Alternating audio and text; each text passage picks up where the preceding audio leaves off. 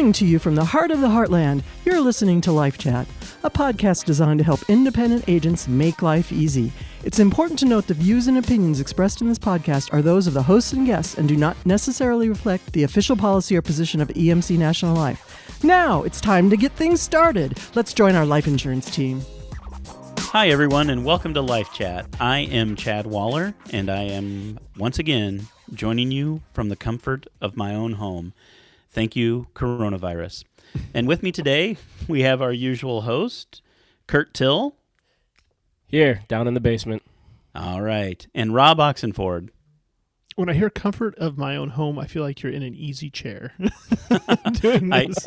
I wish I was in an easy chair, but I will say, honestly, I am in a comfortable chair because I was able to go to my office and get my chair from the office. So, very nice. Very nice. I That's still much say better. this video game chair that I'm borrowing from my kid is by far the most comfortable. You Ooh, said I'm that. jealous. Yeah. It's amazing. Well, one of the benefits of working from home, I guess. Mm-hmm. All right. Today on Live Chat, we're going to do something a little bit different. We have had some questions come in since the initial podcast that we've done, and we thought that today we would address a couple of those. So let's get into it. What I'd like to do is bring up the first one that came in. It was a question that said, what is a good way to transition a term buyer to a permanent life buyer? So what's a good way to transition a term purchaser to a permanent purchaser? I guess for me, I've always found the biggest thing is just having that conversation of, kind of what are your objectives? What are you looking for? Obviously, when we have term, I kind of always think of debt. That's the first thing that pops in my head, Mm-hmm. I've got some sort of mortgage or car loan or something I need to care about. But on the perm, I think that's where I really think, like, who do you love? Who's going to take care of, your estate, your funeral, whatever, if you pass away. So, Okay. Yeah, I kind of agree with Rob. It's always going to depend on the client. How many times do we run into, and then talking with agents, that we give a quote to for term and somebody's 60, 65, and then they're astounded by the price of term at that point.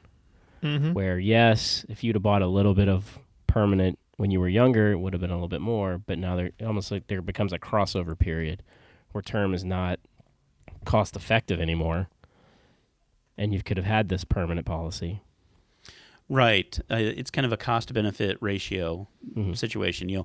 When people are young and healthy, permanent insurance is very affordable, but they don't really necessarily look at the need at that point in time. Well, I don't know that I need it. I have a mortgage. I have 3 kids. I need as much life insurance coverage as I can get. Hence, they get the term coverage. Mm-hmm. But what I'm seeing now in dealing with a lot of agents, they're having many clients in their senior market contact them wanting some form of permanent coverage because they've outlived their 30-year term. They've retired seen that ART without rate. Oh, yeah. The renewable rate every year, higher, drastically higher.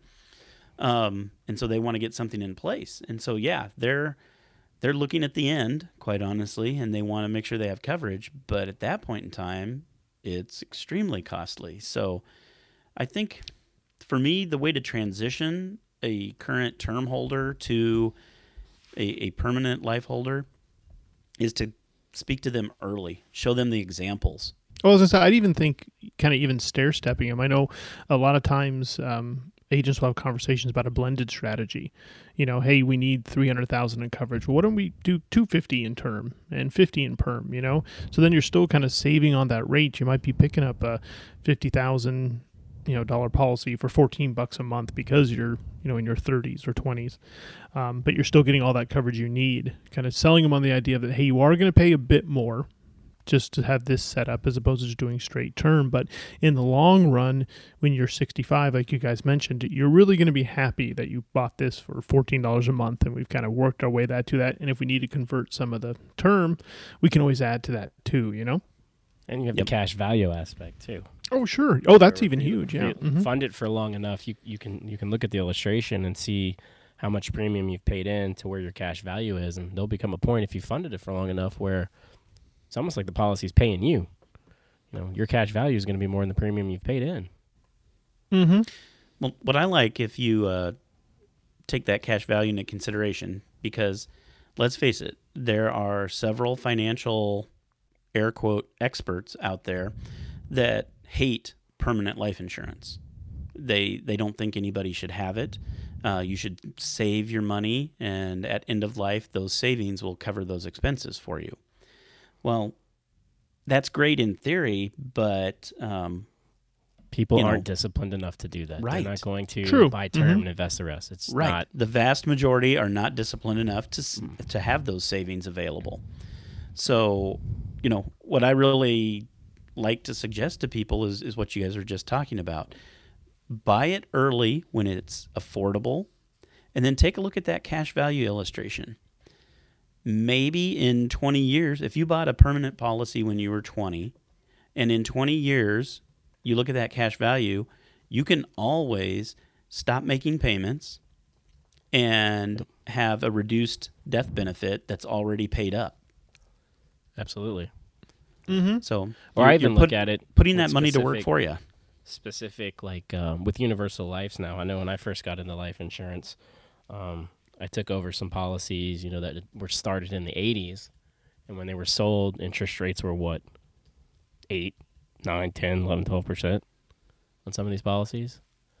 And as they weren't serviced, interest rates fell, and these premiums were not covering, so they started eating at cash value. Well, now you've got younger agents now that are coming in, setting up these universal lives that have super low interest rates because interest rates are just low. So it's almost like a complete opposite. Mm-hmm. Where now if you sell these universal lives, interest rates eventually at some point, I feel, are going to come up at some time. Mm-hmm. Now, I don't know when, but they will come up at some time. So they're only going to look better. And they'll be able to take care of themselves a lot better, too. The policy. And would you like to have mm-hmm. a meeting with the client and say, hey, you have too much cash in here. We have to lower the premium, or we need to up your premium. That'd be a pretty good meeting to have with a client saying you got too much cash in here. One thing also, I guess I would also bring up for kind of the other side of the coin, just from a health perspective, is that if you are having that perm and term conversation, what your health is today. What how well you feel if you're going to be a preferred or super preferred or even standard. Years down the road, are you going to be paying ART rates, or have you already locked in healthy? You've already got the policy put in place, or are you trying to find a new policy when suddenly now you've got diabetes, taking a leg off, who knows right. what. We don't typically get healthier. Mm-hmm. Oh, no. Mm-mm. Yeah. Mm-mm. That's what I really think you really have to look at. Obviously cost is always going to be a factor. I don't care who you are or what you're doing. If you're super wealthy, still you're going to be concerned about cost. So I think having that conversation of like, hey, you know what? You're going to be paying a bit more here, but these are the benefits that you're going to see by paying a bit more. You're locking in, right. Long term, yada, yada, yada.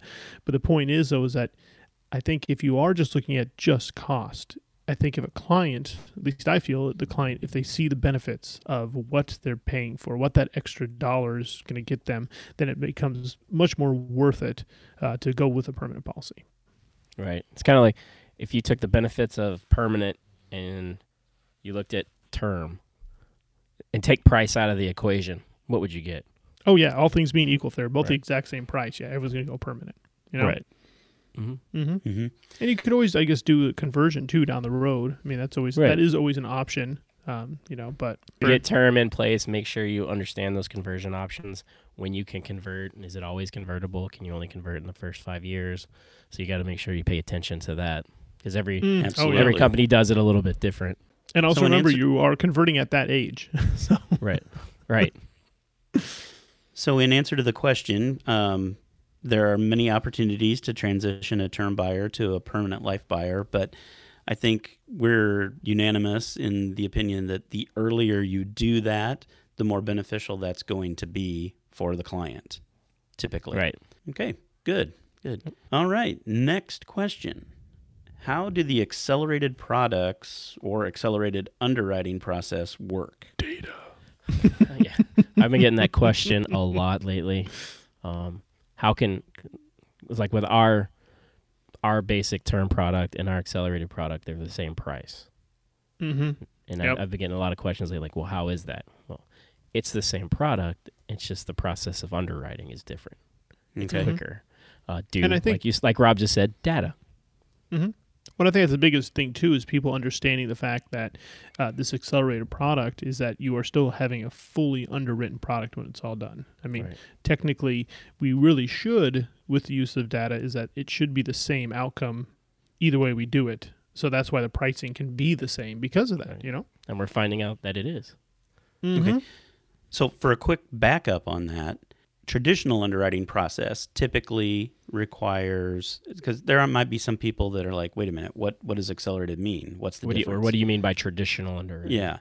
Parameds, True. Mhm. medical Yeah. records. So typically, underwriting for life insurance required a paramed exam, records, perhaps doctor records.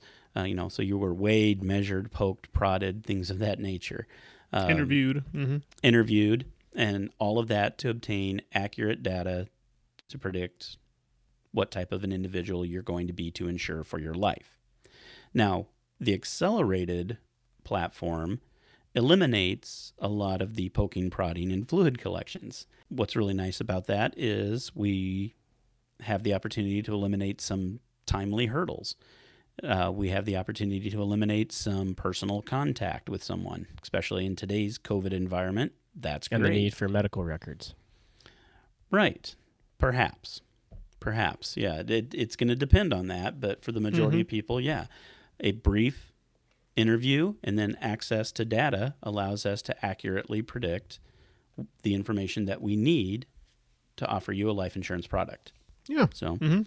and like Kurt said, well, that sounds great, but that's got to be more expensive. It's not. It's the same cost because it's the same product. It is fully Mm-hmm. underwritten. It's just done a different way. But to the client, it's going to feel like simplified underwriting. Mm-hmm.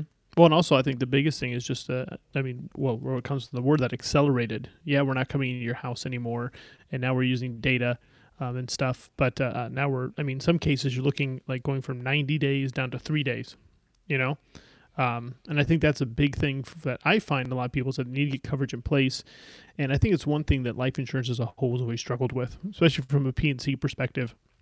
When I'm selling a home auto, I'm walking out with my policy in my hand, you know? And with life insurance, there's always been that underwriting delay, you know, of how long it takes to get a policy issued. You know, you have more times for a client to think like, well, should I do this? The agent's not in front of me. It's been 2 months now. Do I still want to do this? Whereas this, it gets in place when they're still happy about their purchase. They're still happy about getting life insurance coverage. You know, they're happy with the premium, everything like that. It's still fresh in their mind and they know what they're buying, you know? No, that's a very good point. Yeah, by eliminating that time, you're putting coverage in a timely manner, and that's good for the agent as also it is for the client. All right. Mm-hmm. Anything else on accelerated? Purchase it. It's where it's I'd wear it heading. on a T-shirt if I could. It's where underwriting is heading. Yes, It- I would it's say here to that. stay. It's here to Mhm. stay. Mm-hmm. Right. I think more and more companies are going to be going that direction, and I honestly feel that it's just going to get more and more and more sophisticated as time goes. And so I think it's a very exciting time for the industry that all these be coming out. I feel like underwriting kind of, in a sense, remained the same for years and years, but in the past, 2 years with these new accelerated, the amount of data we have available is it just exploded on what we can do now. So Okay. Yeah, good Very questions. good. We All should right, do well- another podcast like this again. I like this. ooh, nice I plug. think we- should check out I- another pod. I think we could do that. So, well, anyway, what I want to do in summary is just wrap it up here today for us. We had a couple good questions. Term, transitioning into permanent. Earlier is better for most individuals. There are options later in life, but as you know, it gets longer. And then the accelerated products take advantage of big data and how we're doing things today. So if any of these questions or any of these topics have created questions that you, the listener, may have, always feel free to get a hold of us and let us know. You can reach out to us at communications@emcnl.com. Again, that's communications@emcnl.com. Go ahead and drop us a line. Tell us what you think. Let us know your questions. And like Kurt said, we're more than happy to go ahead and address those for you. Thanks We again love for answering listening. questions. We do love answering questions. We love talking. Yes. But thanks for listening. We hope you found this valuable, and we look forward to speaking with you next time. Stay safe, everybody. Thanks, everybody.